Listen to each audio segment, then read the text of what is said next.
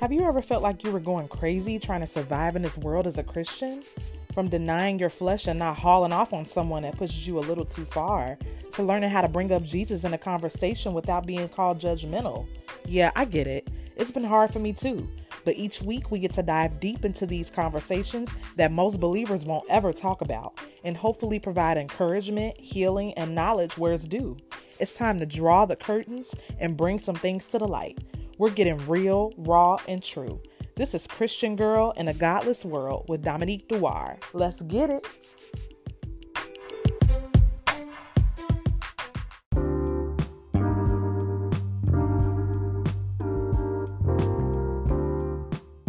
What's up, everybody? I hope you're having a good day. So I want to go ahead and jump right into today's topic, which is about music and movies in the Christian world. What's appropriate? What's not appropriate? And I think this is really good to talk about because I think a lot of people have misconceptions about what Christians can do and what they can't do. And they get into the whole mechanics of it all. And I really want to kind of break that down and just kind of debunk just some misconceptions about this. So the main thing that people believe about Christians is that we are not allowed to listen to any other type of music other than Christian music, gospel music, holy music, worship music, the whole 9 yards. In addition to watching, particular movies and things like that. And that's absolutely not true. And the main reason why it's not is because God is not a God who does things in one particular way. He is very limitless in regards to what he does and how he uses people and what avenues and tools that he can use to really touch the hearts of men, which is what he's supposed to do, right?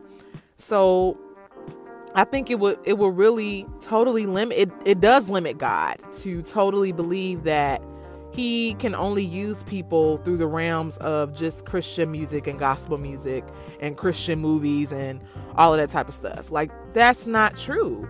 And we have to understand that God can use people in so many different types of ways. So the first thing I'm going to hit on is music. So with music is very universal. It's something that could totally bring people together, and it connects people from all different cultures and races. And I mean, personally, I love music. Like, I grew up listening to music. I grew up learning how to sing, being taught how to sing by my mom. And then I got more vocal training as I got older and went to college. But music has always been a huge part of my heart. And I don't only listen to Christian music, y'all. Like, I love gospel music. I have a lot of favorite gospel artists and Christian artists and worship artists and all of that type of stuff that I listen to regularly. But that's not the only music I listen to. Like, my playlist is very, very versatile in regards to what I like to listen to. And that is totally okay. Like, I don't want, people of God to feel like they can't listen to other types of music. But however, you do have to be mindful of what type of music that you're listening to, because not all music is good. And we have to understand that a lot of music has spirits attached to it. We're believers of Christ. So we can definitely open up that conversation and say that, just like God can touch people through music, so can the devil. We just being real here, because music is like I said, it can make you feel so many different types of things. It can really control your mood. It can connect you with other people. So if God, is able to use that avenue, why wouldn't the devil be able to use it, right? So I think it's important that we be mindful of what type of music we listen to, because we don't want to get trapped into something that's going to cause us to fall and to cause us to get into sinful behaviors and practices and things like that. So for example, before I got really deep in my relationship with God, R&B is like one of my favorite genres of music. It's not the only one, but it's one of my favorite. And the main music that I used to listen to, like, all the time, it didn't matter day or night, before I really grew in my relationship with God, was a lot of, like, sexy R&B music. For instance, like, one of my favorite artists, his name is Tank. Like, yes. So I've seen him in concert, and a lot of his music is very sexual. We just gonna be real. Even though he does have a lot of other music that's not sexual, it talks about love and heartbreak and strength and stuff like that. But a lot of his music is very sexual. And it can get you in the mood like real quick, okay? And let me tell you how a lot of his songs had me like, bruh, like before I got married, them songs used to just take me to another place. And I really had to be careful. Like even now, I can't listen to that even though I'm married. But even now, I don't want to fall into lust and like having my thoughts go drift and do other things like that. So I really don't listen to a lot of his like sexual music like on a regular basis. Like, don't get me wrong. Now, because I'm married, I do have a playlist that's, for those nights when me and my husband want to be intimate and make love and all that type of stuff. And, Tank is on there. Some of his stuff, not everything, but, so in that particular moment, I'm in that moment with my husband and we're making love and, we're connecting and we're bonding with each other. In that particular case, it's like, whatever. I don't really see Christians listening to Christian music while you having sex. I mean, I don't know. Maybe it's some out here who do that. But for me, I'm like, nah. Like, I don't see me listening to worship music while I'm, doing that with my husband. Like, I just don't see me doing that. And I'm laughing because I was talking with somebody about this. And I think I asked my husband. I was like, what do you think like real, holy couples listen to like when they're making love, like married couples? He was like, well, I don't think they listen to, worship music. I'm like, I just can't see that. Right. And so I just think that's funny, but I just wanted to give an example about that because a lot of people just assume because we're holy that, all we listen to is holy music. And that's not true. God gives visions and he gives ideas and words and lyrics to all different types of musical artists outside of just worship and gospel artists. For instance, the R&B singer Major, he the one that sung This Is Why I Love You. He, I heard him talk, on this show on YouTube where he said that God actually gave him the lyrics to that song, and that song was a love letter to God. And God, actually called him to go into the R&B field. And I know that sounds crazy to a lot of people. They be like, what? God gonna send an R&B person into the field? But yes, he does that, because he's not a God that you can just put into a box and say, oh, he can only use people who sing gospel music. Like, that's not true. God can use anybody in any area. He can put his name in any area. That's who he is. So it's important for us to realize that. So, Major was just talking about how God has just, been a big part of his life, and he has a deep relationship with God. And God told him, like, I will bless you in the R&B, area if you dedicate the music you make to me. God said that. And I just think that's so amazing because it shows that he can use people in any realm. He can put us anywhere and use us for his glory. So, it's important to realize that, look, if you have a playlist full of different artists, like I said, I listen to pop. I listen to, some hip hop that's, not totally ratchet and crazy, talking about pointless things like sex, gun, drugs, girls. I don't listen to stuff like that. But I listen to the hip hop that has like a message, something that I can connect to, something that's uplifting, and I listen to like, maybe some jazz. I listen to some country. I listen to pop. I even listen to house music. Like, I grew up on like old school house music, like the music my mom and my aunts and uncles and stuff grew up listening to. I grew up listening to that. So I have that on my playlist, and it's like just straight dance music, right? Now, some of the house songs, got some lyrics that's like, okay, I may not listen to that one. But a lot of it is just dance music, and it make you feel good, and it takes you to another place. So I think it's important to know that, God is not sitting up here like, well, you're not listening to Christian music, so you don't love me and you're sinning. He's not like that. And people need to understand that. And when we grow in our relationship with God, he shows us who he is. He shows us those characteristics. And as long as what we're doing and the activities that we engage in glorify God, then it's okay. It doesn't have to be a gospel song. You can dedicate a love song to God, and he will hear your heart just as loud as he would hear someone that's doing worship music or that's listening to worship music, So I think it's really good to kind of talk about that. Now, when it comes to movies, like I said, it's kind of the same deal. I like all types of movies. I don't, only watch, inspirational movies like, War Room, or like, I can't even think of The Unbreakable or something like that. I can't even think of the names of the other movies that are like inspirational and have like those godly principles and stuff in them. Those, I do like those movies, but those are not the only movies I watch. Like, for instance, my favorite movie, and y'all might laugh about it, is Legally Blonde.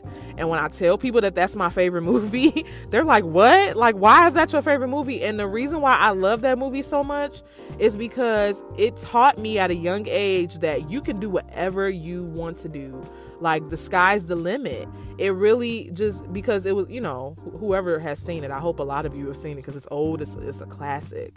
But it's about a woman named Elle Woods. She grew up in Beverly Hills. She was like the pretty blonde hair, blue eyed girl who was rich, and she was known, she was stereotyped as this type of dumb blonde who couldn't do anything but be a bikini model and whatever. But her boyfriend ended up dumping her, and he went to Harvard Law School, and she was really adamant on getting him back. So she like, okay, I'm gonna study, I'm gonna buckle down, and I'm gonna go to Harvard and get him back. So she literally studies for weeks. She passes the LSAT, which, surprised everybody. And she gets into Harvard. And, at first the whole situation was for her to do it in an attempt to get her boyfriend back. But over time, she realized, first of all, that he was a piece of crap, because really he had got back together with his ex before her and proposed to her. So he was finna get married to a whole nother girl. And after a while, Elle realized that, you know what, I don't want you. Like, I actually want to pursue this. And she realized that she was capable of much more than what she thought she was. She was capable of more than what everybody expected from her. And that, to me, that's prophetic. That's a message from God saying that, you're not put into one box. I can do so much more with you. There are so many gifts and other things that you don't even realize about yourself. But if I put you in the right environment where you can grow and actually see these things manifest, then you'll become the person that I want you to be. So at the end of it, she ended up being top of her graduating class at Harvard, and she ended up getting a job at one of the top prestigious law firms in Boston. So that just shows how amazing and intentional God is about things like this. And that's what I'm saying. That wasn't a movie that just had Jesus all up in it, but it had a message that was very God-fearing, and it had morals. You know what I'm saying? And that's why I connect with that movie. And of course, it's funny and everything, but I connected with it on a deep level. So even to this day, I was like, I still love that movie. But I'm just giving an example about that. But we really just have to be mindful, about what we watch. It's not that you have to watch something that has Jesus all up and through it, but you have to make sure that what you're watching has some type of moral compass to it. And honestly, I've been convicted in this area because I like so many types of movies. I've watched like action movies and stuff that have like shooting or fighting in it. And to be honest, I became numb to that. And really, we shouldn't. And I know my husband has talked to me a lot about it. Like, some of the movies you watch, I just, I don't know why you watch that. And I'm like, well, it's not real. It's not whatever. But I think that's besides the point. And now I actually realize, what my husband was trying to tell me is that, why would you want to watch something that's condoning violence? Whether it's in a movie or not, whether it's real or not, this is what it's portraying, And so we just have to be careful to watch things and to listen to things that, even though we may not think it's that serious, but you don't know what's being transmitted into your brain. You don't know what's happening. And like I said, there's spirits attached to everything. So just like it's a spirit attached to music, there's a spirit attached to movies also. So you have to be careful about what you watch, because that could change your whole idea about, what's acceptable and what's not acceptable. And you become numb to things that you should have a reaction about, and in essence, those things take you away from God. And that's the whole purpose. That's devil's whole mission, is to take us away from God. So it's really important for us to just be careful about that type of stuff. And even movies that have sex scenes in them, I can't watch that. And I'm married. I remember being very numb to that type of stuff back in the day before I got married. When I was single, I was like, whatever, it's a sex scene. But now I can't even watch that. I cannot watch a sex scene. I have to skip past it. And that's because I'm trying to keep myself pure and holy. So even though I'm married, I don't even want to see no other couple having sex, because first of all, that's not my husband. So why would I want to watch another couple getting all physically intimate? You know, even though yes, it's a movie, but you also have to be pure in what you're doing. You know what I'm saying? So it's like, why watch a movie with a sex scene and you married? That's why you want to look at that. The only person I should be looking at like that is my husband. So I think it's really important, and that might sound like a stretch, but this is what I mean. So like when it's a sex scene, I either, I skip past it, I skip to the next scene, because I'm like, I'm not even going to let my eyes look into that, because then I can fall into lust. And yes, you can have lust in marriage, but that's a whole nother topic for another day.